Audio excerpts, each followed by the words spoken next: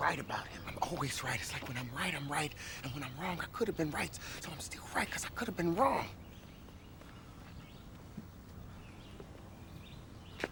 That makes sense. Come on. We are at the Half Centurion episode 50 in the house. JFK piece. You dig me? Do you prefer the JFK $50 or the 50-cent piece? 50. I'm right there. You know, our intro is one Curtis Jackson, so it's got to be. Who I thought about going as my 50. I was very close, but I figured, we got to keep it to some sports stars. But I was very close. Sports. He's a Golden Glove boxer. He's a Golden Glove boxer. Right? He's a Golden Glove boxer. He also performed in the Super Bowl. Exactly, better than some of the players. Not wrong. I don't hate that. 50 could have definitely been your pick. So where should we begin with this 5-0, man? 50 is just such a good number. Yeah, 50 is a wild one. I know you have a bit of an agenda that you want to run through, so I don't want to take away from any of that. But looking back, 50 episodes is crazy. Like I'm thinking about, even some of the stuff that's happened in both of our lives since the first episode. Like it feels like one of those natural reflection points. Been a wild ride. And it's also one of those points where you start thinking about your mortality, because you're like, where will I be when I'm 50? And then you think about the year that the 50 will come in at and how much the world might change. As a person like me who didn't think he was going to live past 16, thinking about 50 is absolutely insane. Yeah, that's a different level of macro that I hadn't quite gone to yet. But I was even thinking about it the other day. I was driving back from getting like a cup of coffee, something simple. And I was like running through my brain. It's like, all right, like what athletes are coming up with like numbers that I want to pick. And I'm like, who am I going to hit at, 99? Like, who am I going to hit at 98? And I bet I was doing in my head, I was like, I'm not going to have to worry about that for like almost another year. And I realized how many weeks 50 weeks is. And obviously we missed a couple here and there. But it's not even counting the episodes that we didn't count. Yeah, the OG episodes, if you know, you know. People forget that our original episode back in 2017, no one heard because we didn't know how to record this shit yet. So I also think that we should, and this is a thought, so 52 weeks in a year, I think when we get to 52, we can either go the number 52 or we can go to number 1 because it counts for 1 year. So that was an interesting question that I had, and this is an interesting one to discuss here. So because it's not a perfect 1 year for us. For nobody, probably. And I got plenty of numbers that come after 52. So I think what we do is we run. I don't mean go back to 1. I mean, you can use 52 as a 1 instead of a 52 for that episode. You could say, I want to go with 1 because 1 year equals 52 weeks. And it's the athlete I want to do, or not saying that we. Okay. Yeah. I hear you. Especially because we didn't start doing the numbers till 3. Which honestly though, because also no one gives a shit about any notable athlete that's worn the number 2. So like, who gives a shit? Watch him out, man. Moses Malone. Oh, sorry. Xander Bogaerts. I agree. There's a couple good number 2s. JJ Hardy. There's a couple great shortstops I can think of. Isn't BJ Upton number 2? Melvin, sir. But yes. Sorry, Melvin. Melvin Upton Jr. Yes, he was also number 2. Like Nathan Diaz. But no, I think it's an interesting one. Because I was thinking about this. So when we upload the podcast, it's like, what season is this? What episode is this? What do you think that season cutoff is for us? The way we do it, do you think it's at 100? Because I honestly want to like push to be maybe even more creative when we get past 100. But I feel like there's got to be a natural transition point. I kind of feel like we'll know when we get there, but in my mind, it's before 150, but it's before 150, but it's after 120. I don't know what it is, but something just telling me. I can hear that. It's like the U.S. government's definition of porn, Can't really define it, but when you see it. Listen, man, if you one of those weirdos who prefer to say a porn instead of a porno, or you're seeing pornographic material, I was gonna say, I think the longer it gets, the weirder it is. Anything past just the O. The O No. is cool. Listen, I live my life like that, Ivan. You're preaching to the choir. If you look me in my face and say, "Hey, as an African American," I think you want to say "nigger." Like in my mind, you said all of those. You said all of those syllables. You couldn't just say black. Like you couldn't say African American. That's a lot of syllables, cuz. What other race do we? What other people do we say that many syllables? African American. That's 7 syllables. You don't say as a syllables. Caucasian to people. Yeah, as a Caucasian, as a Caucasian cis male. Yeah. Yeah, man. Like if you out here saying African American to black people's faces, man, you might be racist. There's a certain that's level 7 of syllables. That's most like, people in America. So here's an interesting question that I have for you as a black man. Actually, this is an interesting point. Is there a certain point that allyship, because this is also for you as someone that works in D&I, especially, is there a certain point where allyship becomes inherently racial or racist? Where it's like, you're only treating me this way still because I'm black in a different way. 100%. And I'll give you a perfect example. Throughout my life, since I graduated high school, whenever, and it's not just white people, it's black people, it's white people, it's Asian people. And I'm saying this from personal experience. When I describe my life, when it comes to the things I've accomplished, they pretend like I moved mountains that for them were molehills. Like when I say like, hey, I graduated, I'm the first person in my family to graduate college. They would be like, you went to college? Oh man, that's great. And then I'd be like, yeah, I've never been arrested. You don't have a record? Oh man, like I'm so proud of you. Have you ever said that to your own child who is not black? Like, have you ever been like, yo, you ain't get arrested? Congrats. That shit don't happen like that. I also think that it's a fetishization of people sometimes. Like sometimes I think people want to be there for people so much that they end up putting them on a pedestal that's unhealthy, as opposed to, it feels like a new polarity of white man's burden.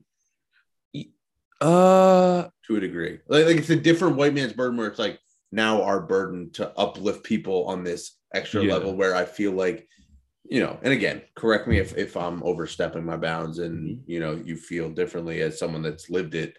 But like, I feel with a lot of people I've interacted with, like, you don't want the extra attention. You just want to be like acknowledged, like you're taking care of shit and it's dope and we're moving. And to me, I don't mind. I'm one of those weirdos where I don't mind the weird interactions and extra attention, because I know you invite them. Let's be real. Maybe, but I also know that the people that I surround myself with are usually trying to come from a place that's like honest, but they don't understand the difference. And I think for a lot of white people specifically, they don't understand that. I can speak for me. If I could trade my Timberlands for penny loafers, I would have been did it. Like, it's not some shit that I'm just like, look how hard it was. But like, it's not, look how hard it was for me to get to this point. Like, that shit is for the birds, man. Like, and it's the circumstances that we are dealt in which we got to try to make our way out. And I get that people really want to take on certain fights, but I think it's weird to me when you look at certain issues that have happened, especially the ones that have happened recently, where you turn on the news or you go into social media and the people who the issue is about are in the back of the crowd. And then there's like white people in the front of it. It's not just white people, but it's people who are not the people who should be the ones in the front. It feels kind of like the Habitat quote that, like, I know you and I both know well. You know, it's that handout versus handout versus handout. It's like, you know, we should be here at most side by side. Yeah. If not, you're above me. But I agree. Like, and I think that's what has, you know, I've said this time and time again about different people fighting for different social justice in different regards. Like, there's a point where it's going too far to where you're now diminishing the returns on what is worth fighting for. You know, if you're fighting so that you can brag about what you did, it loses all of its luster and people will want to discredit you because you're trying to take credit for something that, you know, for this credit of taking it, you know. You would hope, though, but I don't think people really do that. I think people spend their time more discrediting people who didn't succeed at taking credit. Like, if somebody's trying to pop out and being like, look at me, and it doesn't work, people are quicker to be like, you look stupid. Why did you do that? As opposed to the person that it did work for calling them out and being like, this ain't about you. Like, what are you doing? So it's like this weird thing that happens, I think, in society right now where people, and that's the thing too, where I think that we also as a people think that meaning well is the same thing as doing well. And that's not the same thing at all. I get it. You mean me well. You don't want to do harm, all that kind of stuff. But you are doing more harm with this approach and these actions than you realize, because people are probably looking at you as the defining moment of what's going on, when in all actuality, you shouldn't be the one holding the torch.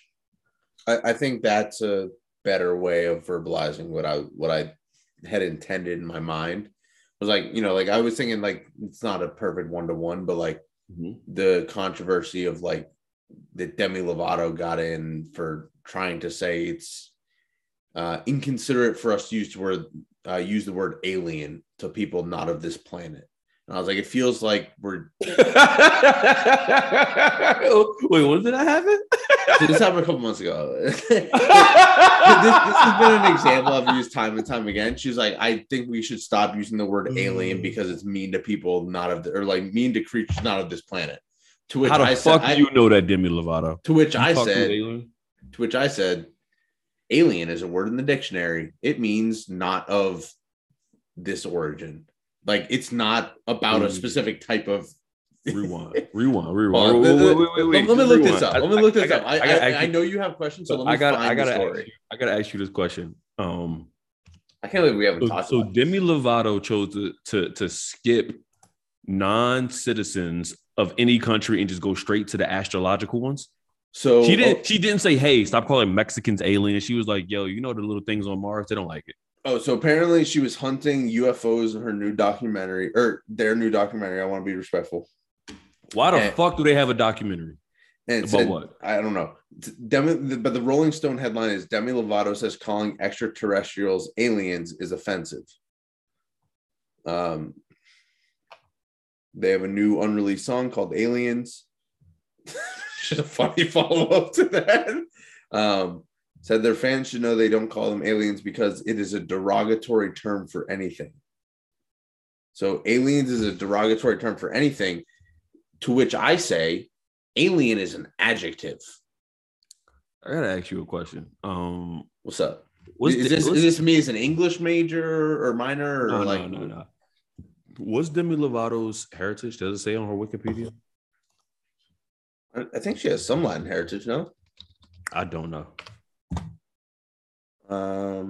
She's from Texas. I know that. Mm-hmm. Oh, sorry. Born in New Mexico.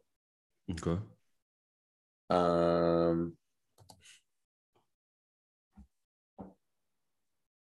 mom was a Cowboys cheerleader. But it's just the whole Dallas Cowboys family. And I think that's might be what we're coming back to. So she has an older sister named Dallas. Come on. Okay, so what I was trying to get to was, how did Demi Lovato should be part of an American history textbook? Because how did you fumble the bag this hard? How are you as a white woman, or presenting as a white woman, or people presume I would certainly say she's a presenting white woman. White woman.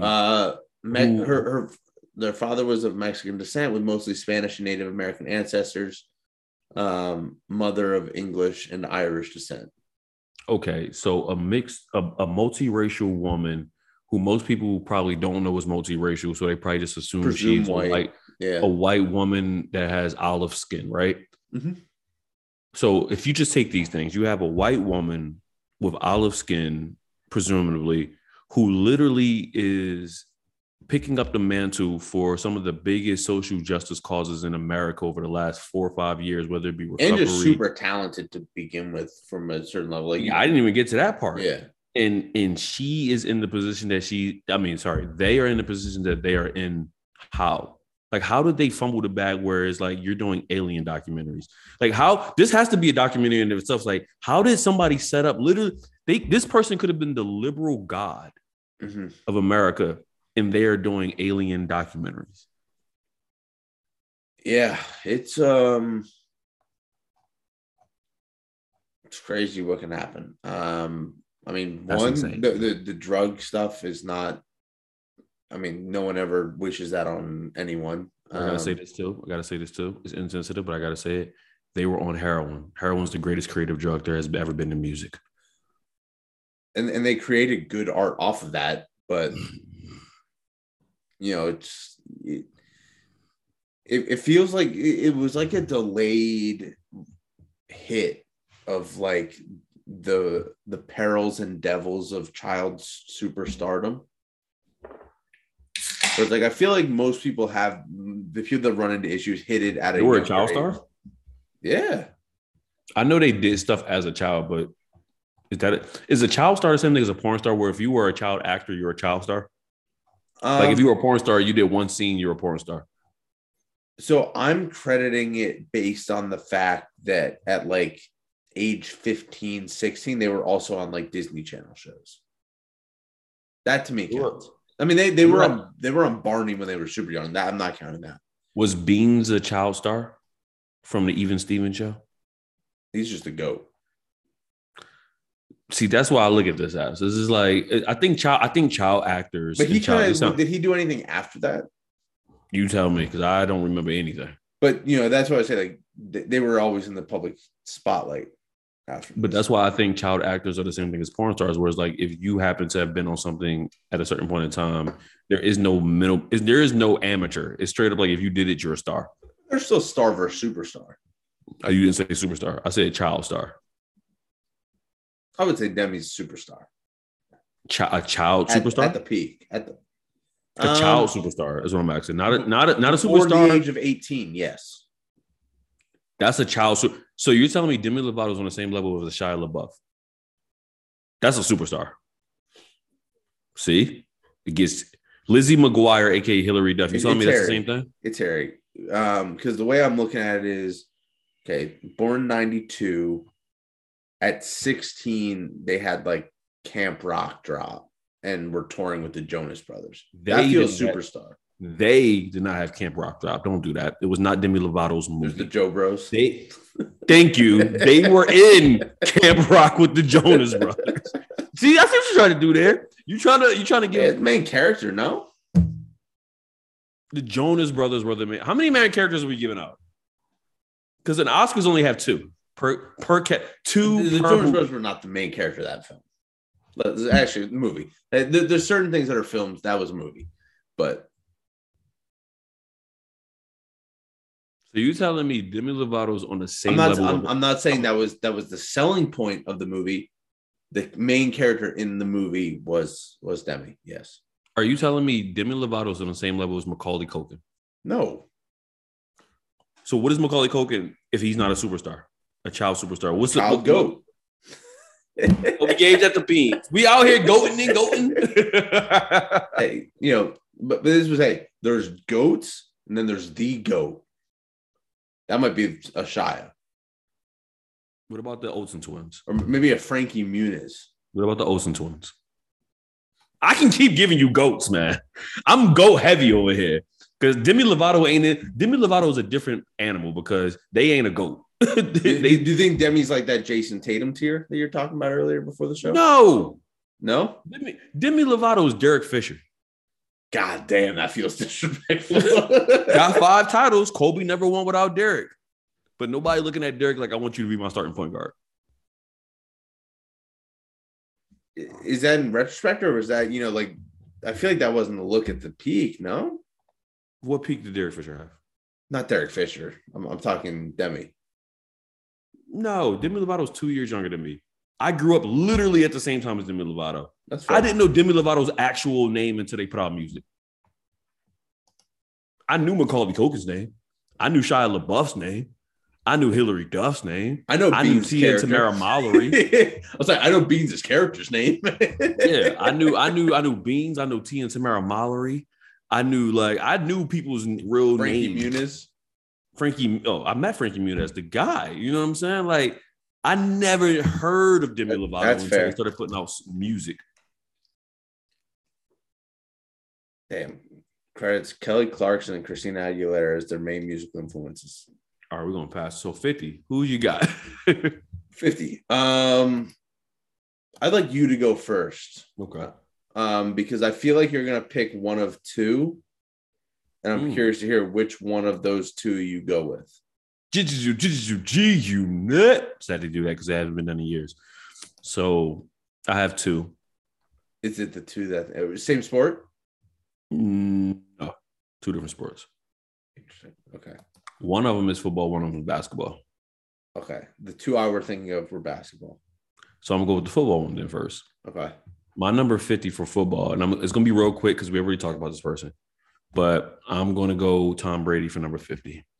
And the reason I go number 50 is because he has 50 career playoff starts, which is by far the most of any quarterback in the history of the NFL. Okay. And he may come back, which I hope he doesn't, because I think that'll affect his legacy. So I'm going to give Tom Brady his cheers because he deserves it. I'm never a hater. Even when I've rooted against him, still was never hate. I can actually attest to that. I would like to say, even in the times we lived together and you would tell me to suck a bag of dicks when the Eagles lost to the Titans that one time. No, it was a bag of baby dicks. Let's get it correct.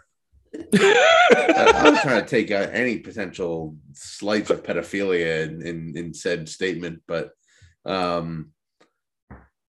yes, you were always respectful. You were always a respectful hater of Tom Brady, is the way I would put it. You never wanted good things to happen for him, but you respected the greatness for which he developed. I was an honest fan, I would say. I wasn't delusional at all. Like when people like Tom Brady sucks, I'm like, you're fucking stupid. As a Patriot fan, I think that's all we would ever ask is like, just concede when you've lost. Dude, remember when I introduced you to my girlfriend at the time, and who is by far the most hated girlfriend of my life with my friends, but neither here nor there. And I introduced you to her. She shook your hand, started talking to you, and then she asked you, like, because you had a Patriots video, and I think she's like, "Are you a Patriots fan?" She's like, "Yeah." And she gave you two middle pages and said, "Fuck Tom Brady." And I was like, "You just met this man." I literally was like, and I've known you for how many years? We're like, fuck. Wait, what did you say? I said, "Well, fuck you too." I think I was just so taken aback. Like, I'm supposed to be the live wire in this relationship. What the fuck are you doing? Like, calm it down, shorty. And that was before. No, that was after Birds Pats. That's right. Yeah, that was after Birds Pats. But my real number 50 that I want to spend a little bit, not a lot of time, because we got a lot to college talk about. Or pro. I didn't go Hansborough. I have a lot of greats at UNC that I could have used for 50, dude. Like I had a lot. Wow. I had Zellers. I had the Zellers. I had Psycho Hansborough. T. I thought was gonna be a Psycho T should have been it. But the reason why I got to get this man his flowers because to me he is the big boy of basketball. He's the big boy of basketball. This is my other one, I think. Tim Duncan. Tim Duncan is the Andre 3000, and then the Admiral David Robinson is the big boy. What people don't realize. I went a different way. I want the Admiral. And the I Admiral went personal for you on my prediction. I'll just okay. I want to hear that. I want to hear it after this. So the Admiral doesn't get the credit he deserves, I think, as being one of the greatest players ever. I know he's a Hall of Famer. I know he's a top 50 player. I know he has championships, all that kind of stuff. I still think that he is still criminally underrated because he didn't win anything until Tim Duncan got there. But Tim Duncan didn't win anything without the Admiral until Manu Ginobili and Tony Parker got there. So it's not like one of those things where like when the Admiral retired, Tim Duncan was just killing the league. He wasn't. He was great, but he wasn't winning that much without David Robinson. So I want to give you one stat. So I'm just going to run down a very short list of his accomplishments, and then I'm going to get to the real part I want to get to. David Robinson, who also gave the first part of his career up to the Navy to do his service. I was going to call that out. Two-time NBA champion, 1990 and 2003. The most valuable player, MVP in 1995. 10-time All-Star, 4-time All-NBA first team, 2-time All-NBA second team, 4-time All-NBA third team. He was the defensive player of the year. And just for all of you out there who really wants to follow, I believe, if I'm not mistaken, there's been less than 10 players in NBA history who's been both MVP and defensive player of the year in their career. Very short list. Very short list. He was all defensive team 4 times, second all defensive team 4 times. He was the IBM award, which don't even exist anymore, 5 times. He was a sportsman. He has a sportsmanship. I just want to call out what that is because it doesn't exist anymore. Because I just looked at that as well. Just for those who don't know, it was sponsored and calculated by IBM and determined by a computer formula which measured a player's statistical contribution to the team. The best contribution to the team in the league received the award. So that's basically saying by his computer analysis, he was the most contributive player to his team in the league. He was the first BCS basketball player. It's an interesting way of putting it, but yeah, I think that's a fair way of putting it. He was the first basketball player that analytics loved, so like sportsmanship of the world, Kennedy Citizen, scoring championship, rebound, block, rookie to digress, do you think they took that award away when Allen Iverson came in because they were like, no, we want the analytics to hate him? I think that they changed the analytics and they made dribbling high a carry. They was like, you can't be doing this shit. Get him out of here. So here's what it was. Tim Duncan won in 01-02, and they were just like, we're kind of done with this now. It's all the Spurs. Yeah. So that's a short version of his list of accomplishments. But where I really want to get to is the year that he won a scoring title. That 95? He also recorded a quadruple double. Just putting it out there. The year he won a scoring title. Was that 95 that he? Yes. And he had to go bonkers in his game. And when he went bonkers, he is also one of only 6 players to record 70 points or more in a single game. Mm-hmm. The players are the Admiral, Elgin Baylor, David Thompson, Devin Booker, Kobe Bryant, I forgot about Booker. Chamberlain. That was against us. They lost. Score 70 and you lose, dog. That's a different conversation. We gave him that Khalif Wyatt treatment that night. Yes, the Admiral scored 71 points against the Clippers. I don't know if that really counts because the Clippers. Elgin Baylor once scored 71 points. David Thompson once scored 73 points. Devin Booker once scored 70 points. Kobe Bryant once scored 81 points. Wilt Chamberlain once scored 70 points, 72 points, 73 points twice. We get it. 78 points. He was good. He was good. We get it. Yeah. Dog, I had it. So really, this wasn't actually at all about David Robinson. It was all about Wilt Chamberlain and getting to that point.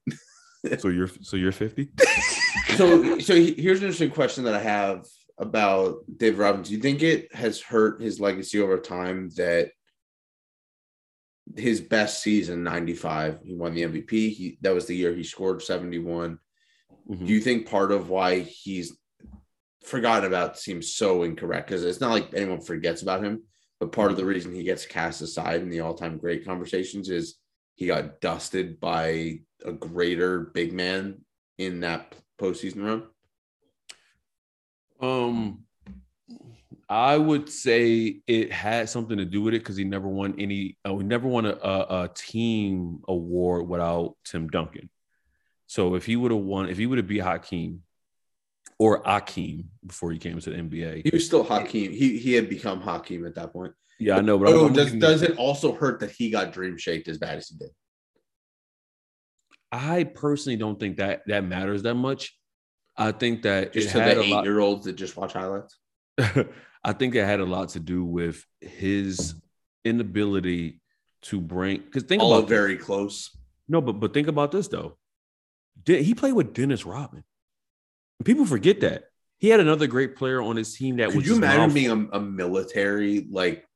Exactly, and he was malfunctioning. Yeah, Dennis Rodman's career was over until the Bulls took a flyer on him. People don't remember that at all. Yeah, he was with the Spurs. He flamed out. That's when he started dying. His hair was the Spurs. People think it was the Bulls. They cut him. I'm pretty sure they cut him. The Bulls pick him up, and then he revitalizes his career. So David Robinson was playing with a whole bunch of wild motherfuckers, and it was just like this shit is not working. And he's like the least wild motherfucker too. Like even his son went on and played wide receiver at Notre Dame or tight end at Notre Dame. His family is like the most by the book. Dude, like his main guard was Vinny Del Negro. Good coach. Come on, man. Actually, not that good coach. David Robinson literally scored 70 in a game before, and we still was just like, yeah, that was cool.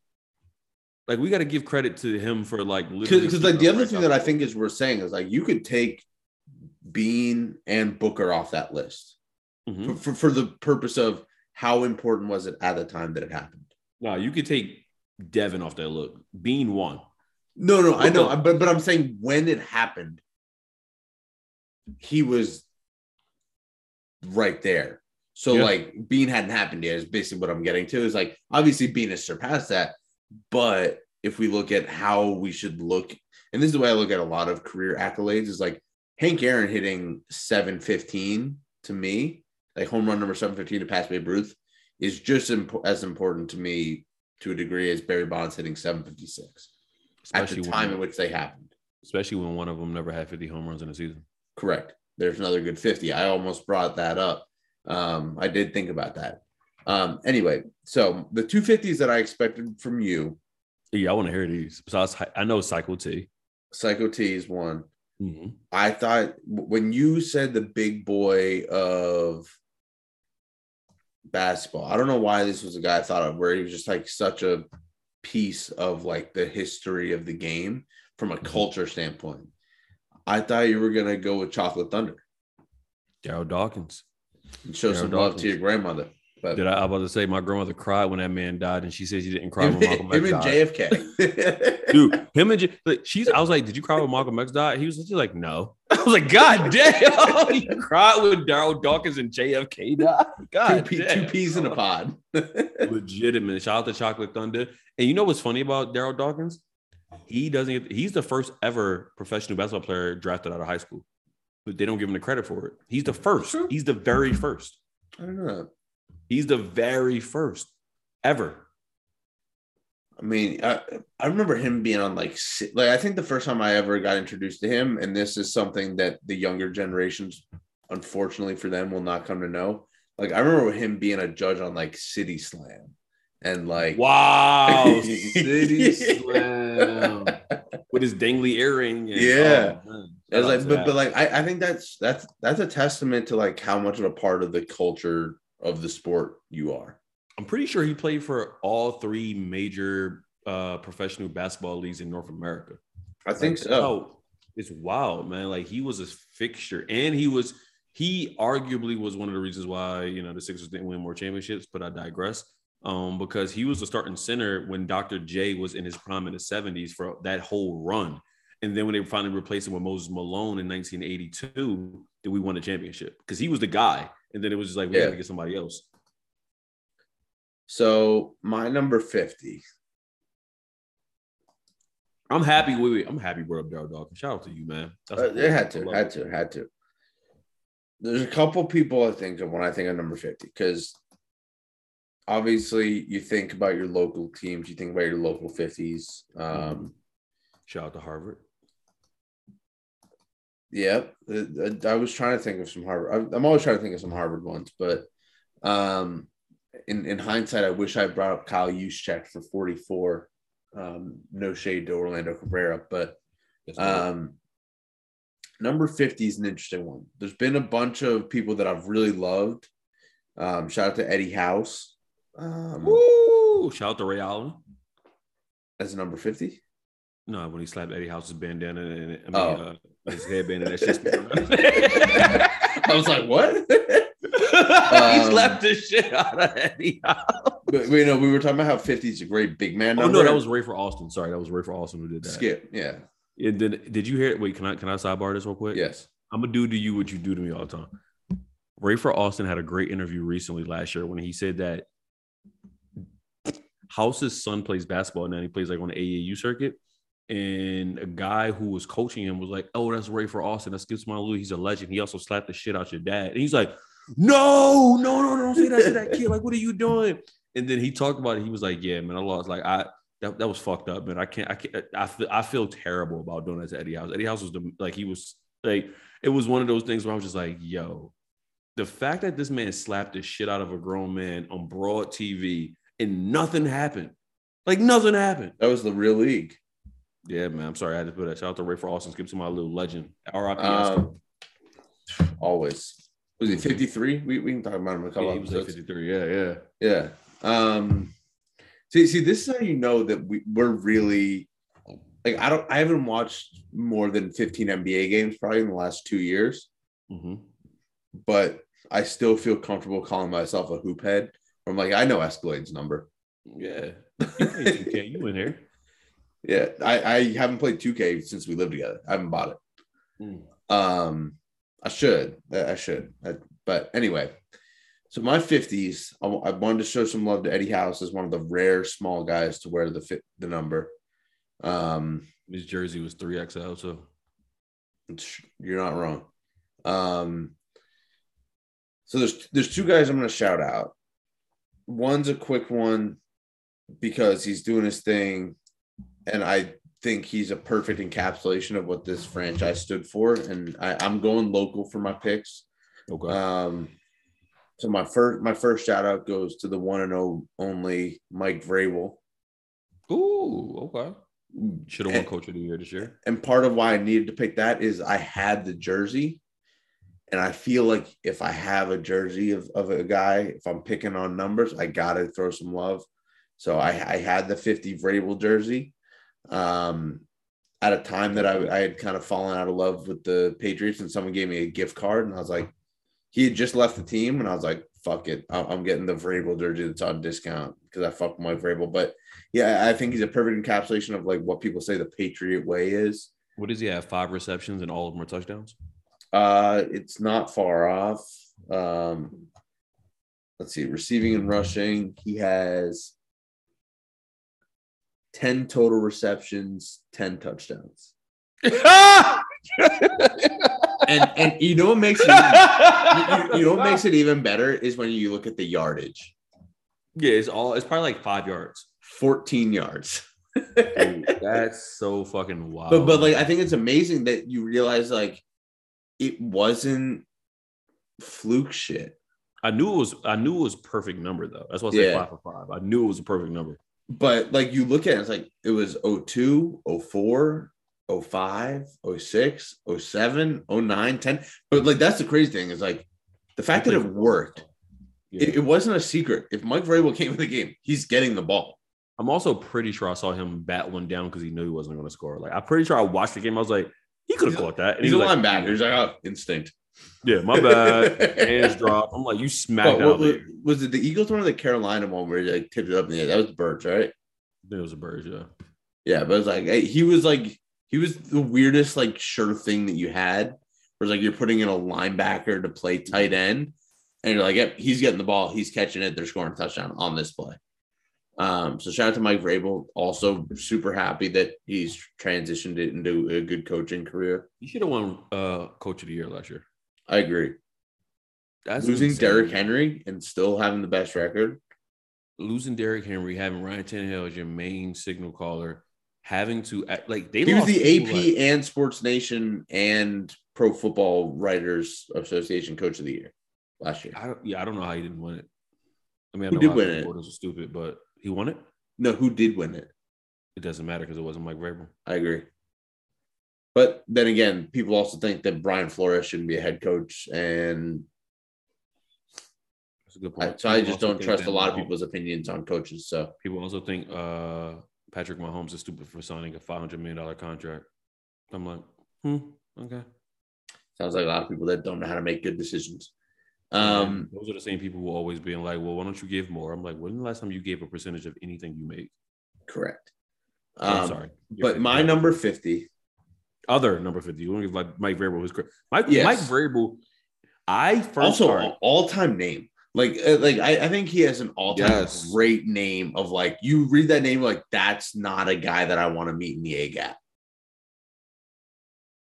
I also think that I can assemble an all-time team of the Hall of Very Good that can beat almost every team that you can assemble up a Hall of Fame team. And Mike Vrabel will be on that team. I think that's a great call. I mean, like that, even just that linebacking core that they had was as good as it gets. Like, honestly, you know, I don't want to get too far into that linebacking core because you got to get your other 50 out. And we got spoiler alert. Well, no, that and spoiler alert. There's probably 2, if not 3 more coming in the next 5 or 6 episodes. So, but my number 50 is going to hurt my heart. It will for years to come. It's another small guy. I just don't want to say it because it hurts. It's still, I haven't gotten over it.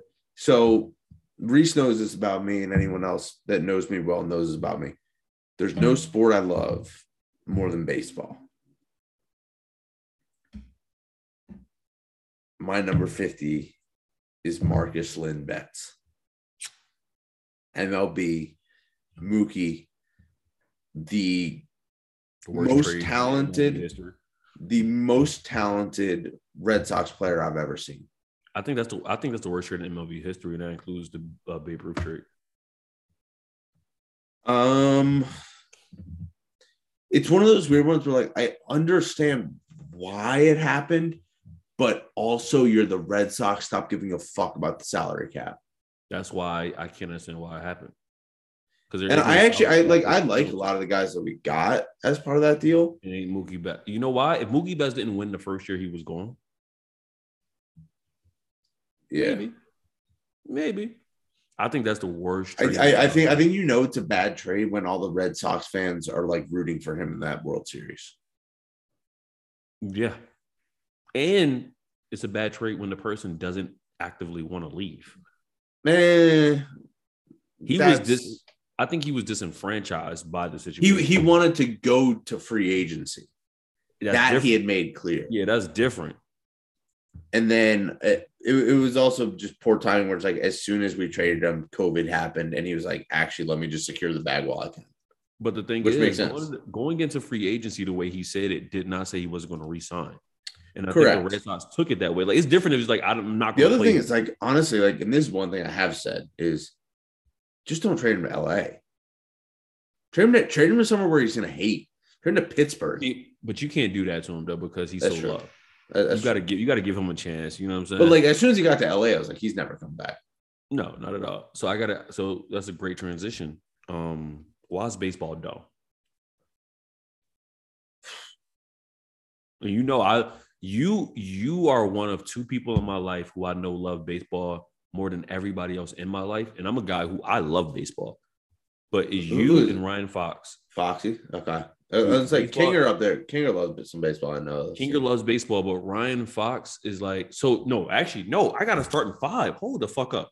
No order. You, Ryan Fox, Chris King, my boy Joe Pinto, who still scores every single game he goes to. He brings the big ledger. He will sit there. He'll like, yo, give me hot dogs. Give me, like, he will sit there and score every single thing. Score. Yeah. 100%. And I'm going to put me as 5. I'll play mop up duty. Okay. But like y'all 4, different level. So why is baseball done? So done. I don't know. It just saddens me. Like, I don't know that I can form a fully controlled thought on it. Like, the thing that bugs me most is the way that the media gets played into it. And this isn't necessarily a baseball thing. It's more of just negotiations in any regard. It's like, no, that's a baseball thing. No, that's a baseball. This is a baseball. Right now it is. But like, no, I mean, even negotiations. I've negotiated, I think in my life, 5 different contracts. It is never going this dumb this often. Oh no, I agree. No, but I more mean like, I think it's ridiculous that people buy into the commissioner being like, oh, we were forced to lock out the players. We're being forced to, withhold games. Like, that's not how it works when you're the organization. You're not being forced to do shit. You're making the choice. Isn't this the 3rd lockout in our lifetime for baseball? 94. Well, 94 was before my lifetime. Well, my lifetime, I guess. What's the other one that you're thinking of? 94. There was also one after the steroid era. It didn't last long, but it was the lockout. Was that around the NHL one? Possibly. I know the NHL had one like 04, 05. Yeah, I remember that. They came back better. No, it looks like just 94, 95 was the last one. But 95 also had some stuff canceled, I think. Okay. But like it's like that's what drives me crazy, because my whole thing is be transparent. Like there was because it's so clear when media are just being puppets for owners and the league too, which bugs me. Where it's like, you got Max Scherzer, Garrett Cole, who, if I have a chance to disparage Garrett Cole as the ace of the Yankees, I will do it because it's fun. But like they're like, oh, they pulled up in a Porsche. It's like, cool. Let's say that car's $200,000. All these owners own their own planes. So who the fuck cares? They own airports. Yeah. I was like, Steve Cohen has $18 billion. How many $200,000 cars could he buy right now? Mm-hmm. And I'm just like, I just don't get. I'll never understand how people can side with billionaires over millionaires. I can tell you exactly why people can do that. It's very simple to me. Because they buy into the media that the billionaires own. Because people can't fathom having $1 billion, but they can see themselves becoming a millionaire. And they know what they would do with $1 million, but they don't know what they would do with $1 billion because it seems so unfathomable. That makes sense, actually. It's stupid, but yes, I think it makes sense. Yeah. No, I think that's actually fair. It makes a little sense that way. But no, I'm very sad. Because I don't really give a shit about most other American sports at this point in my life. I've lost a lot of interest. I care a lot about baseball. And that's what I want to go see. That's what I want to watch on TV. It's what I want to experience. There's nothing that gives me more enjoyment. Like being at Fenway Park on a summer afternoon is my happy place. Like it's therapeutic for me. It genuinely is, which sounds silly to say, but that's just who I am. Like, and I don't think that's not silly at all. I mean, for all of you who don't know American history, if it wasn't for baseball parks, Americans would have been committing suicide, committing major crime during almost every major wartime in American history. Yeah. I mean, as you know, like, when Reese gives that top 5 of people that love baseball, we had a house party in our house during the World Series, and I sat in my room the entire time. 100%. I think I came down for rations, but just because I don't want to be left out, I was streaming it on my phone. I wasn't just enjoying the party. The shit was going on, but yeah, no, like it's one of the few things that I can't do socially very well.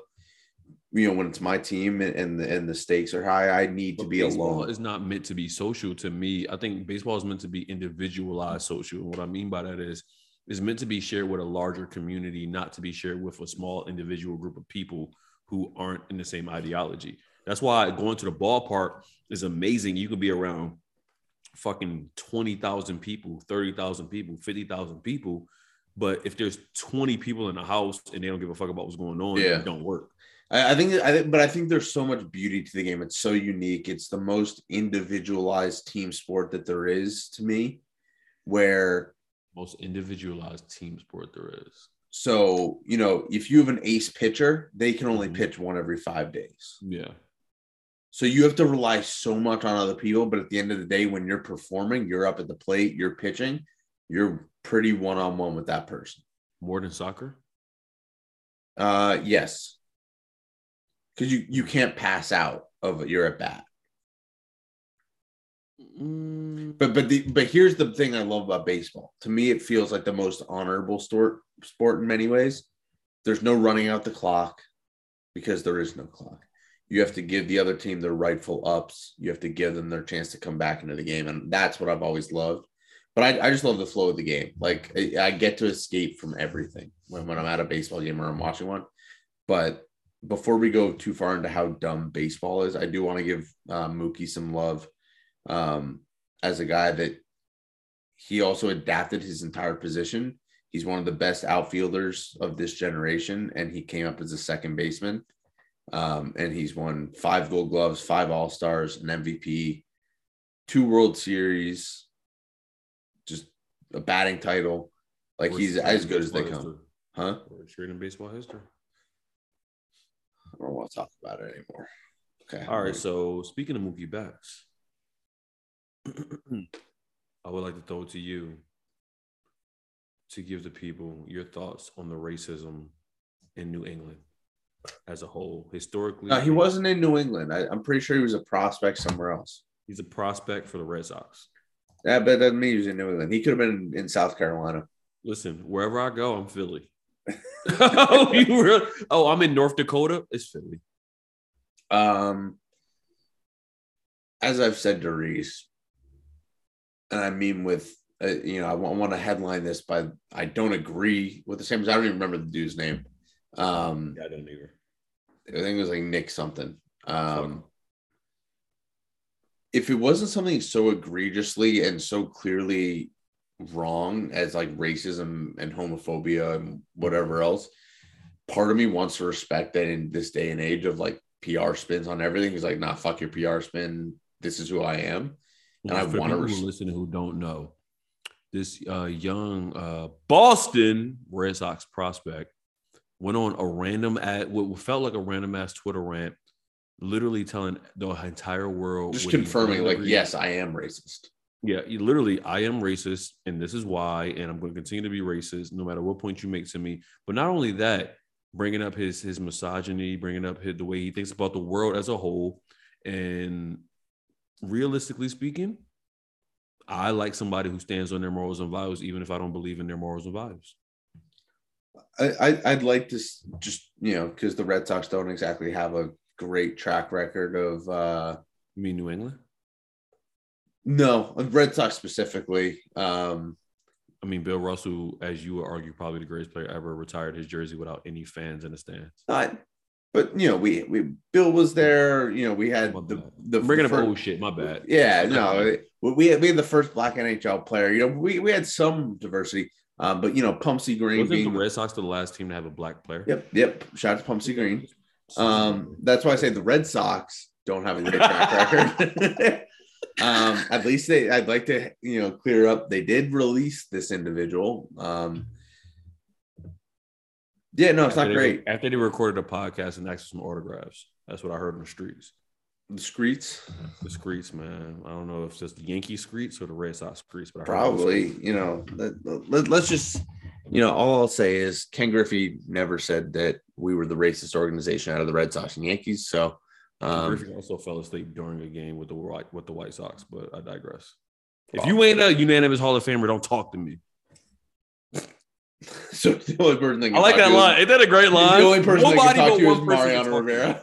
Yeah, only one person can talk to me. And he has the same mo as me. Yeah, he's going to talk to you in Spanish. Listen, I took Spanish for 7 years, and we both call ourselves Mo. We out here. I can't speak any Spanish. Talk to me Italian. I got you. Bella. But yeah, no, I hope there's some baseball this year. I also am in full support of what the players want always. You think they might miss a whole year? No. Yeah, me neither. There's going to be baseball this year. Too much money.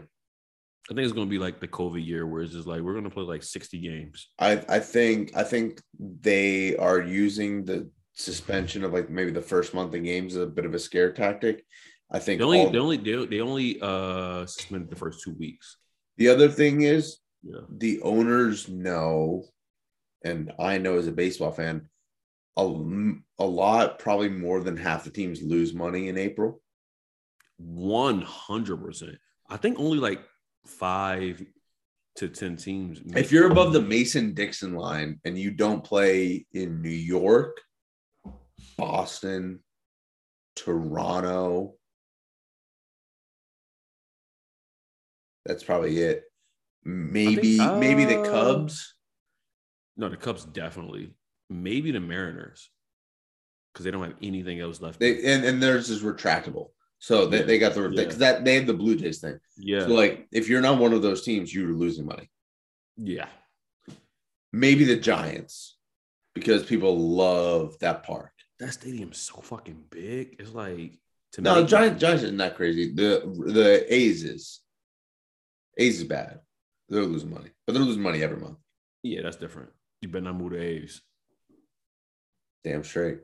But I don't think they'll let it get anywhere near, like, say, the All-Star break if we look at it at a more extreme level. Mm-hmm. So no, I don't think it'll get near that point. I don't know. I get frustrated as someone that loves the sport with all that I am and sees people falling for what to me is clear peddling of lies by the owners. Propaganda. Yeah. Propaganda. It's like, you got different reports being like, oh, they're close to a deal or they're so far off. And it's like, there's certain people that if you're in the sport, you know who this person is just a puppet for. Yeah. It's like John Heyman's a perfect one. It's like whatever he's saying is just whatever Scott Boras, who's, for those who don't know, is the most powerful agent in baseball, is telling him to say. Always. So how do you think all of this ends? With both sides feeling like they lost. I don't think the owners can ever feel like they lost because the gap is too big. Maybe because if the owners lose even $500 million as a collective, that's a drop in the bucket. If the players lose $500 million, people literally have to find a new career. And that's the other thing is even the like, oh, we're arguing millionaires versus billionaires thing, which first of all, I side with the millionaires, but most of the league, like 75+% makes under $1 million. So we're literally not even talking about that. And I feel like that the goalposts always get moved to such a high degree that's just dangerous. See, I would disagree. I don't think the goalposts could move. I don't think people realize that the sport that we're playing don't have goalposts. I got you. Yeah, I think that I think when it comes to the sport of baseball, like even if the goalposts were to get moved, I don't think people realize that there aren't any goalposts in baseball. I mean, there are the foul pole, but that doesn't get moved because people don't really care enough to really investigate why things are happening the way that they are. I think baseball is missing out on the opportunity right now where people are outside because of COVID. Well, because of COVID restrictions, people are looking for things to do. There's probably no other sport that is as electric, as fulfilling, and makes you feel like you spent your money on the right thing when it comes to being live, like baseball. And if that's the case, if that's really where it becomes, what do we do about that? Baseball is firmly a top 6 sport in America because the top 3 have been sewn up because of a lot of their own missteps. So if they take most of the season off, I don't think that another sport can jump them right now. I firmly believe, I know the NFL is above them, the NBA is above them, and I would argue that hockey is above them. But when it comes to American sports, I think that tennis might be able to jump it. Golf might be able to jump it with everything that's going on. I think that baseball is in a point right now where they might literally fall out of the top 4 American sports. And I think that that's something they're not really thinking about because they don't believe in they don't believe in tennis. They don't believe in golf. They don't believe in these other things. They don't believe in esports. I wouldn't be surprised if esports overtakes baseball in this time. And I don't think I don't think they can survive that. Yeah, I don't totally disagree. I think they're dismissive of the globalization of sport. Like you said, tennis, I look at soccer the same way I look at F1. I look at like racing in general. Racing in general is a great call. Like people are diehard about NASCAR, but like I think F1 is going to even build that even more, and then people are naturally going to gravitate from F1 back to NASCAR. Be like, hey, where can I see racing more locally? And I agree. I think there's so much pride in this is America's pastime, and to me it is still, but at the same time, I think I can recognize that like it's getting caught up and past. What do you mean by that? You still believe that this is America's pastime? To me, when I think America's pastime, I think baseball. But I'm also not so prideful of that to be dismissive of what else is there. But I feel like the owners are more like, oh, nothing can touch us. I don't know. Are you saying it's America's pastime because of the way you think about the game, or are you going by the letter of the actual words and saying this is how America passes their time? I think it's the perception of like when someone says, oh, baseball is America's pastime. And it's like, I think people buy into that Kool-Aid too much sometimes. Okay, because this is definitely not America's pastime if you think about how people are passing their time. It's all about lacrosse, baby. Goddamn right. Fastest sport on 2 feet. Have you seen hurling? Come on, Yes, I have. hurling's quicker. Anyways, No, it's not. No, it's not. No, it's not. I had some that I wanted to bring up. I forget what it was now. I totally just spaced. That was in a similar line of thinking. And I got distracted, but Well, it will come back. I know what it was. Speaking of fighting and sport, what are your thoughts on the Michigan basketball situation? We haven't gotten a chance to It's discuss. amazing with all of those cameras in that arena.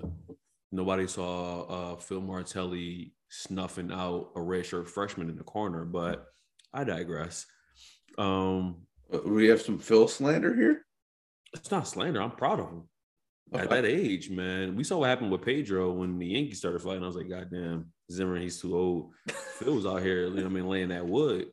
But I think it's severely unfortunate, realistically speaking. Like, all jokes aside, I think it's severely unfortunate. Juwan Howard was been trying to be in a head coach for a year. He was in some ways not as accomplished at all, but put his time in as Eric Bieniemy. When it comes to, you have a name, you have a face, you even know who you are, but you're still not getting the opportunity. He finally gets the opportunity of his lifetime. The school he went to, the school that changed his life, that allowed him to be a top 10 pick in the NBA, that allowed him to, I think he made over $120 million in his career for never being a superstar. That's what's wild. Like, he is on the all-time get paid team. And for that is the museum that is curated by Jalen Rose. They keep getting them checks Hall of Fame. 1,000%. It's Jalen Rose and Steve Young, because Steve Young was getting paid from the USFL until he was 40 years old. He had $1 million. Bobby, let's throw Bobby Bonilla in there too. Yes, Bobby Bonilla as well. So it's sad, man. Like, speaking of which, Bobby Bonilla might be the highest paid player in Major League Baseball this year. Yeah, probably. Because no season's gonna happen. But it's also one of those things where I realized how ignorant I still am, where I was proud of that. Like, I really looked at it. I was like, I literally sent that video to people, and I was like, shout out to the Fat Five, man. I'm like that, like, because I realized that growing up, we were taught the wrong way in order to deal with conflict. Like, we were taught to put hands on people. We were taught to hurt another person. Instead of being able to verbally exchange words, we got to fucking put our hands on you. And Juwan Howard is 6'9", 6'10", maybe 6'11", black guy doing what he was doing. Is going to look a certain kind of way. So I feel like it set everything back for what he wanted to accomplish. And it's sad because last year he had a fantastic year. I think he had the #1 recruiting class in the entire country. But it's also interesting because now Phil takes over for like the last 5 games of the season. And Phil, St. Joe's coach, greatest coach in St. Joe's history, probably the greatest coach in the Philadelphia. Throwing him over Jack? Dr. Jack? Him over Dr. Jack? Probably. Realistic, because time frame matters. I agree. Time frame matters. You take a mid-major to #1 overall. That's what I was going to say. Like, working, what did you work with to get to where you were? You know what I mean? Like, I'm not saying it's 100% definite, but like, he arguably is the best coach in Philadelphia college basketball history. So, and I don't count Villanova in Philadelphia. Well, that was going to be what I was going to ask you, if we're counting that school on the main line. But okay, that's how I look at it. If it takes you more than 20 minutes to get to me, if there's an emergency, then you don't live near me. And nobody in Villanova is getting to me in 20 minutes. That's true. So I'm happy for Phil. I'm sad for Juwan. I'm happy he didn't get fired. I'm happy he didn't get suspended for the whole year. So here's my question about it. That I think was the way I looked at it. Is that not something where if you're a recruit, that's a guy you want to play for? No, because the current generation is not built like that. The current generation looks for fouls instead of playing through them. The current generation doesn't know how to deal with bullying. So instead of having conflict resolution, they try to cancel things. The current generation doesn't understand. Is that true of hoops recruits too? Huh? Is that true of basketball recruits too? I think that's true of people. Just collectively. No matter how good you are at a because sport, I would want to play for a coach that wants to throw hands on my behalf. And you're 10 years older than the recruits he's going after. Yeah. It's crazy if you think about it. Like I really, and it's sad. I hope I'm wrong. I really hope I'm wrong. But I feel like today, I hope they come out with the scrappiest class in like recruiting in the last decade. I hope they become VCU.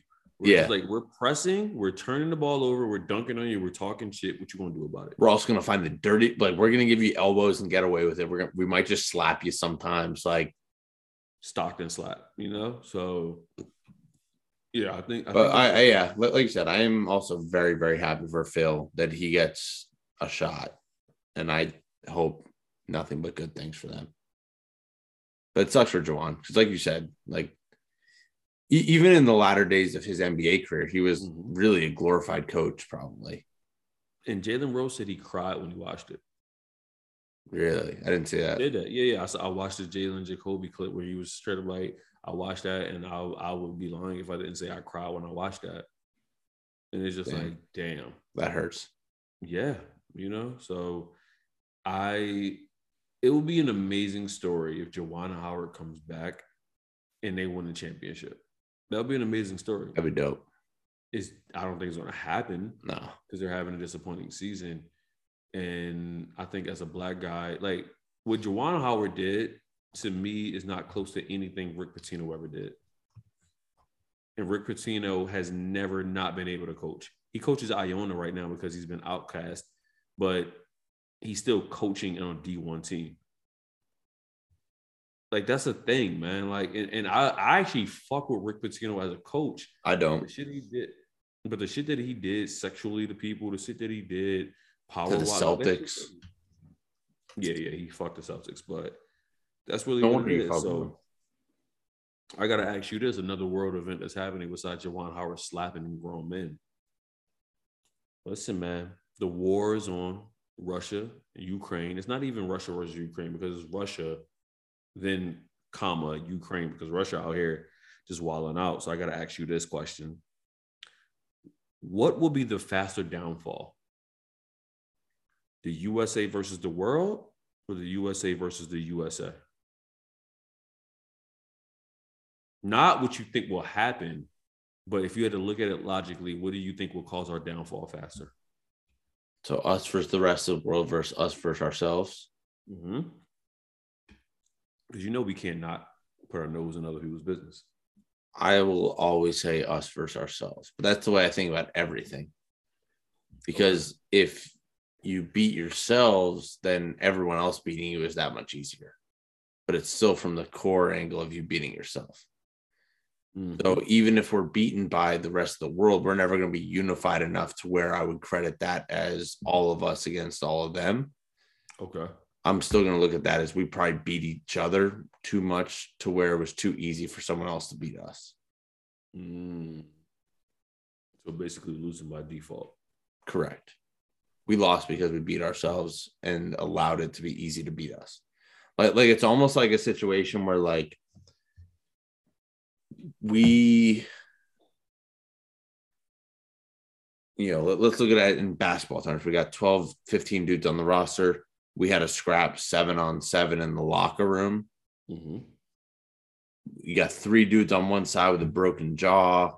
You got a couple other dudes that just can't play. Yeah, it's going to be way easier to beat us now in a game of 5-on-5 if we only have 7 healthy. Okay. That's the way I kind of look at it. But I think it all comes from the core of the lack of unity in the country. As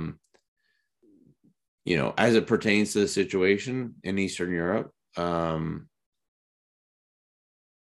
send my thoughts to everyone affected, both sides. I think there's, I've been trying to keep up on different efforts of trying to provide correct information, and I think there's a lot of people with good intentions that are trying to do good things, like with the misinformation that can come from the state of Russia. Trying to even, I've seen a new effort of giving 5-star reviews on like Yelp to Russian establishments, but also like leaving in your comment, like, here's what's actually going on in Ukraine so that they can spread it. And I think, that shows a lot of the human condition. And, we talk a lot about the negativities of the human interaction with one another at times, and I think that's a benefit of that shows the beauty of technology when used the correct way. I also empathize massively with the Russian citizens that don't stand for what's happening.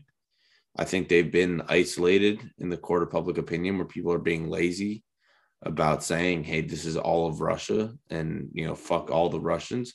So I want to give a shout out to and empathize with any, Russian citizens. I have nothing but praise for those that have displayed publicly their disfavor towards the actions and putting what I truly would argue is their lives on the line, protesting in Moscow and other major cities in Russia. I think that's worthy of a lot of respect, to put that much at risk, for the sake of what's good.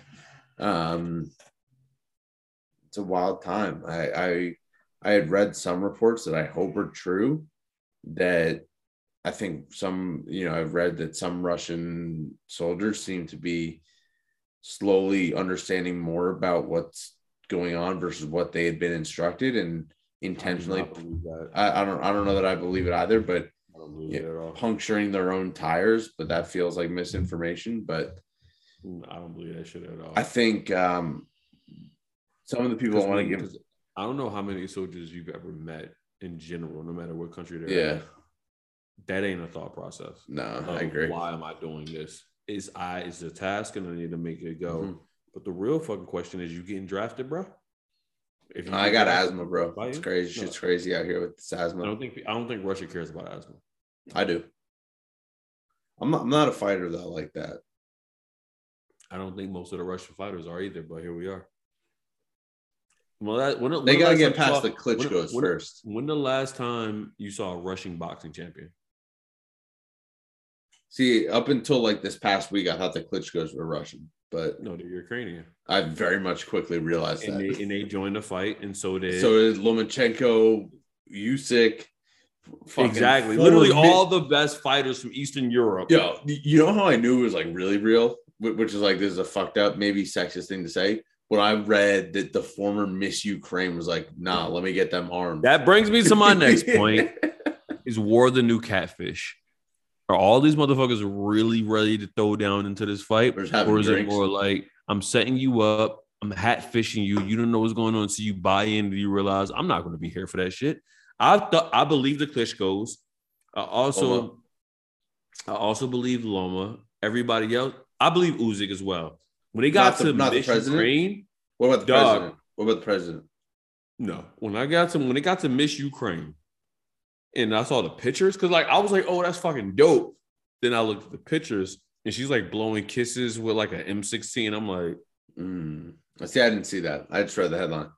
Yeah, this ain't. I will say like, this ain't war. The president dropped a bar though. When the Ukrainian president hit with that. I don't know if it was the U.S. or another country that basically offered some semblance of escape for him. And I do think it's worth noting that he is an ancestor of Holocaust survivors and victims. For him to stand up in the face of, the potential threat of losing both his life, his country, all the people that he represents, for him to drop the line of I need ammunition, not a ride, is an all-time line that is, if I heard that, not that I ever intend to go to war against people, because it's not the way I operate and not the way I think, that would be something that would give me that little bit more doubt, I think, to hear something to that effect. Where it's like, oh, I thought they were just going to roll over, let me pat their belly and we'll move on and take over the land. But to hear, I don't need a ride, I need ammunition, is different. It's also a little different when said person is strapped up on both sides with one Klitschko brother on each arm, a current heavyweight champ, and the best boxer on the planet who just only knows how to fight and be creative with the fighting. Not to say that Vasily Lomachenko's boxing style matters more, but there's a mindset there. That was a line that I hope is in textbooks one day. I don't know whether you believe that everything that the president said was particularly true, or whether or not he's trying to just invigorate a nation and kind of reinforce some of that belief. I guess I could see it going either way, whether he's trying to convince himself and the nation that they're ready to fight. But where would you fall? Would you say it's something where you believe it's empty words, where he's trying to inspire a nation, or do you think he's really about that action?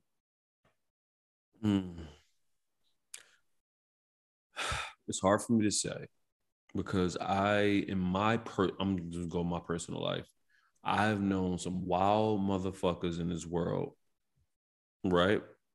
Until bullets fly. And they become the most docile motherfuckers in this world. Like, didn't sign up for this, can't do it. I've also known some people who are like, whatever you into, I'm into, and you never would guess it. Bullets fly and they walking towards them. So I think that people have to realize that whether it be the Ukraine, Russia, America, wherever it may be, putting your hands on somebody is different than bullets flying. Pulling the trigger. And I think most people don't understand that. So when the bullets are flying, that's when we really will know. I think that's fair. Like I look at his situation specifically. It's like, he's there with a vest and like fatigues and stuff, but it's also like you can see his button up. So you can see his button up polo, and it's like, okay, when it comes down to it, are you ready to be strapped? But I still think even the line alone is worth commendation to me, because that's going to get people to fight for you. Like, anyone that had a doubt, like if they even feel and want to believe for a second that you're with them, like that's going to help the cause, I think. I agree. Which leads me to my next point. Hit me. You never answered this question, so I'm bringing it back. Is war the new catfish? All these athletes and influencers who are picking up the mantle and saying, I'm going to war. Is this the new catfish?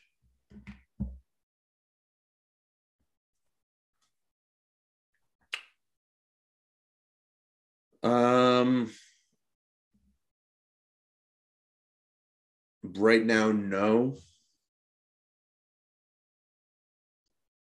I just had a weird deja vu moment to like being back in Texas. I feel like I said something to this effect, and we talked about this like a year ago.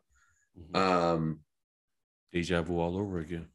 Yeah, and I feel like you probably said that the last time I said something similar. So I gotta always say it. Shout out to the Yankees. But I need it to be more widespread to give that belief. When I think of Ukrainians and Russians, I don't really think frauds when it comes to combat.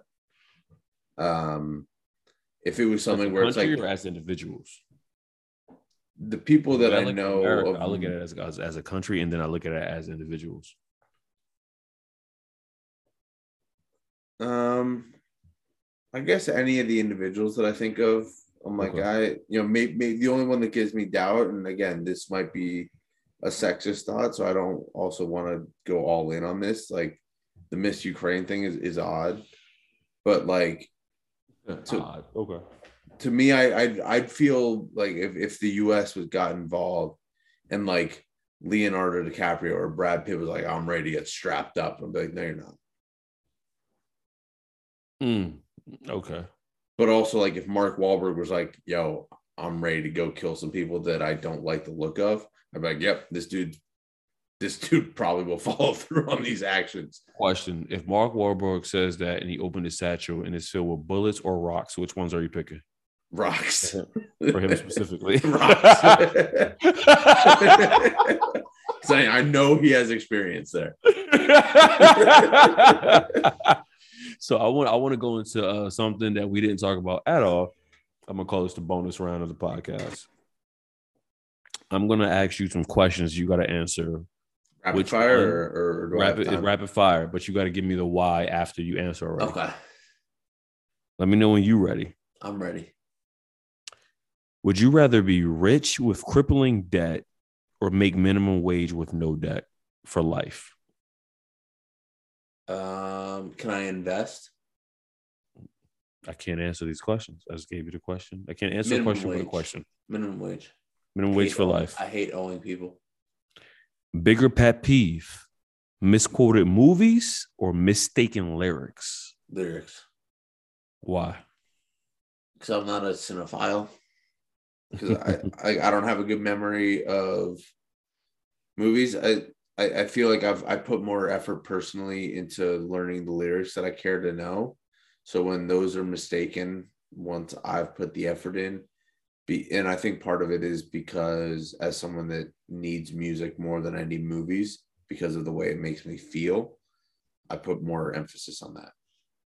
I think you're thinking about it macroly, though. So if you had the 5 movies that you watch and have watched multiple times, would that affect your answer? Nah. Okay. Sauce on the side or sauce on top? For all meals?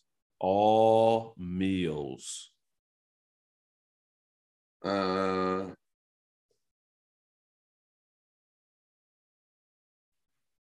on the side, sauce on top, sauce on the side. I think this one's harder than it appears. I'm running through in my mind like what meals that would affect. I think that would affect a lot more meals than we think about because so like this pizza, like that sauce counts. Pizza is integrated where I think like okay. But like I pasta. I think barbecue isn't. I think pasta isn't. Wings. I think wings isn't. I'll take it on no matter what. I don't want you to put sauce on my Thanksgiving food. Let me do my own shit. That's a tough one. I can deal with that one day though. I eat those other things more often. But it ain't one day because there's so much food you gotta eat that for the rest of the week. I'll deal. Even with like the sides, yeah. I don't fuck with ketchup. I just want to eat it. Don't give me my fries with ketchup on them already. Ooh, that's a tough one. I'll just eat them quicker. I like ketchup though, so I'm chilling. See, I got acid reflux. I can't eat fries that fast. Yeah, I just deal with the repercussions. What do you think I'm doing now? So this one is harder. I think this is the hardest one, I think. Comedian in a serious film or a serious actor in a comedic film? This one is like our question. I think this is our question. Yeah, no, I think that's fair. I'm going comedic actor in serious film. Can you give me 3 comedic actors who have done great in a serious film, in your personal opinion? 3 actors, not 3 movies. We'll go Kev, Robin Williams. Absolutely. Robin Williams. Yep.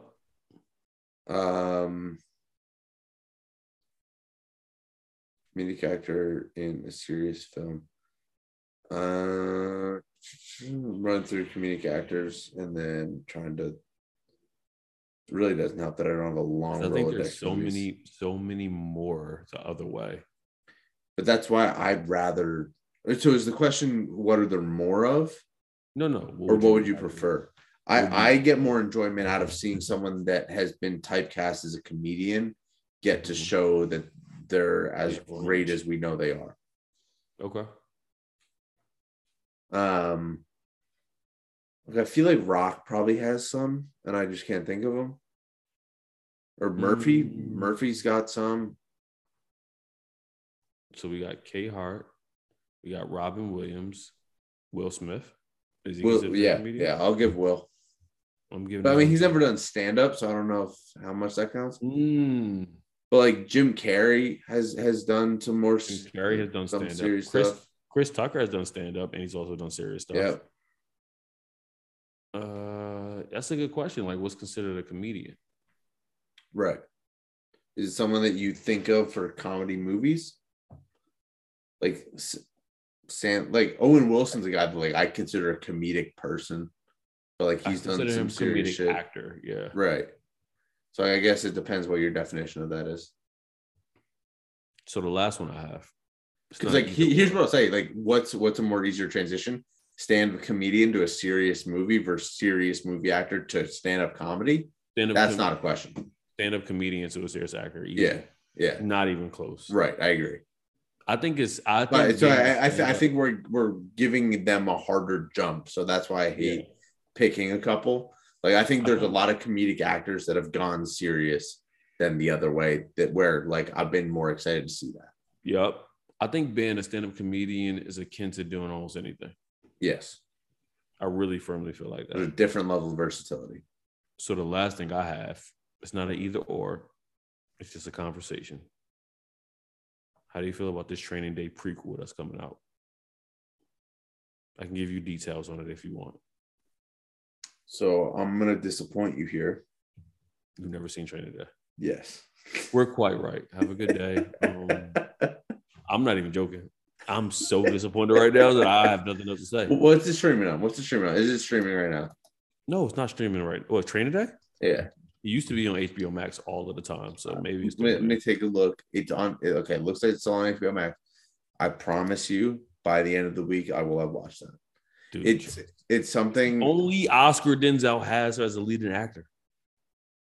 That doesn't mean that I don't acknowledge his greatness in No. he does. I'm not saying that. I'm saying you acknowledge his greatness so much as you didn't see the one movie that the majority of people said was his best movie. That's what's debilitating. My chat. Like if I said, "Hey, how do you feel about Jordan?" but only on the Wizards, you would look at me like, "What are you talking about?" I'm like, yeah, no, that's my lifetime. I hear you. Yeah, you're not wrong. If I was like, "Hey, how do you feel about Iverson on the Pistons?" Hey, made that All-Star game. He also cut his hair. That's questionable. But we're quite right where we don't watch Denzel Washington movies because we don't believe in black excellence. Have a good day.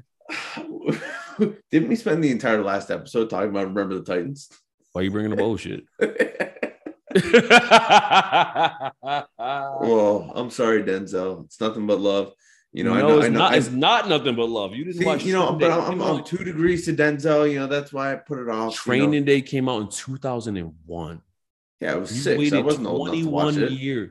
21 years to watch Training Day. I had to wait for it to be old enough to drink.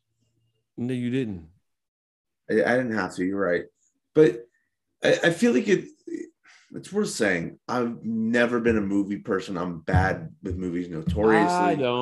I didn't actually watch Gone with the Wind. This is that. Training Day. Which has been on TV since you've been born. Yeah, not really born, but like since you've been. But also, like, even though it's been on TV, like I never watched movies on TV. That's a you thing, then. That's what I'm saying. King Kong ain't got shit on me. I also don't think I've ever watched King Kong and the computer's getting closed. What are we calling this episode? Let's wrap it up. Be careful who you surround yourself with, obviously. God damn, that hurts. Mm-hmm. I guess that's it. Or you get that Stockton slaps from Juwan Howard. I guess I deserve that. Stockton slaps and Denzel claps. I don't know. Has this never come up? Like, I'm surprised that this wasn't like something that one you either expected or it has two. Come up, but you've had ample time since it's come up for you to watch Training Day. You never have. I had ample time my entire life to watch like The Godfather or Scarface or any other shit. Training Day is so fucking good. I'm not even like, I can't express to you how good Training. Like, I own all of the Godfather movies. I own Scarface. I own Goodfellas. Training Day is different because Training. I will say it is extra bad that like the usual things that would turn me off to watching a movie aren't the case on this one. Where it's like there were plenty of times where I was like, oh, I'd love to watch The Godfather. And I'm like, oh, it's 3 hours long? Nah. but like train day, like perfectly 2 hours. So I don't know. I'm gonna give you a quote from Training Day that most people will probably never quote. My chap, no, not that. You gotta hide that love deep inside you. You understand? Because love out here will get you killed. Come on, man. Training Day is full of life lessons. Yeah, you have the Gregorius shit where it's just straight up like, yeah, you know, I want you to know, man, this shit is chess. It ain't checkers. Yeah, cool. Amazing. Dope as shit. Training Day, like I can't even articulate it enough because you are old enough to realize where your wrongs are and you still haven't watched Training Day. And the fact that you chose to, because it's the thing, you chose to not, we're not like in China where you can't find it. You chose to not watch Training Day. That makes it feel like I put more effort into not choosing it than it was just maybe gross negligence of just never getting to it or never thinking to. That's different. To protect the sheep, you got to catch the wolf. And it takes a wolf to catch a wolf. Come on, man. All right. By this weekend, I will watch it. I promise you that. And if I don't text you by Friday night, 11 o'clock, because I got to give myself at least that evening if shit hits the fan the rest of the way this week. If I do not text you by that point, I owe you $50. Nothing's free in this world, Jake. Not even arrest warrants.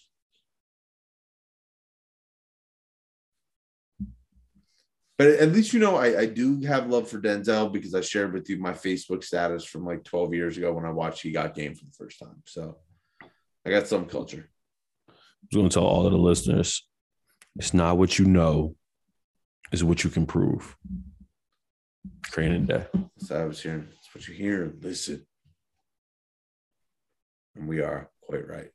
One of us is, because one of us saw Training Day. We'll both be quite right next week then. Lies.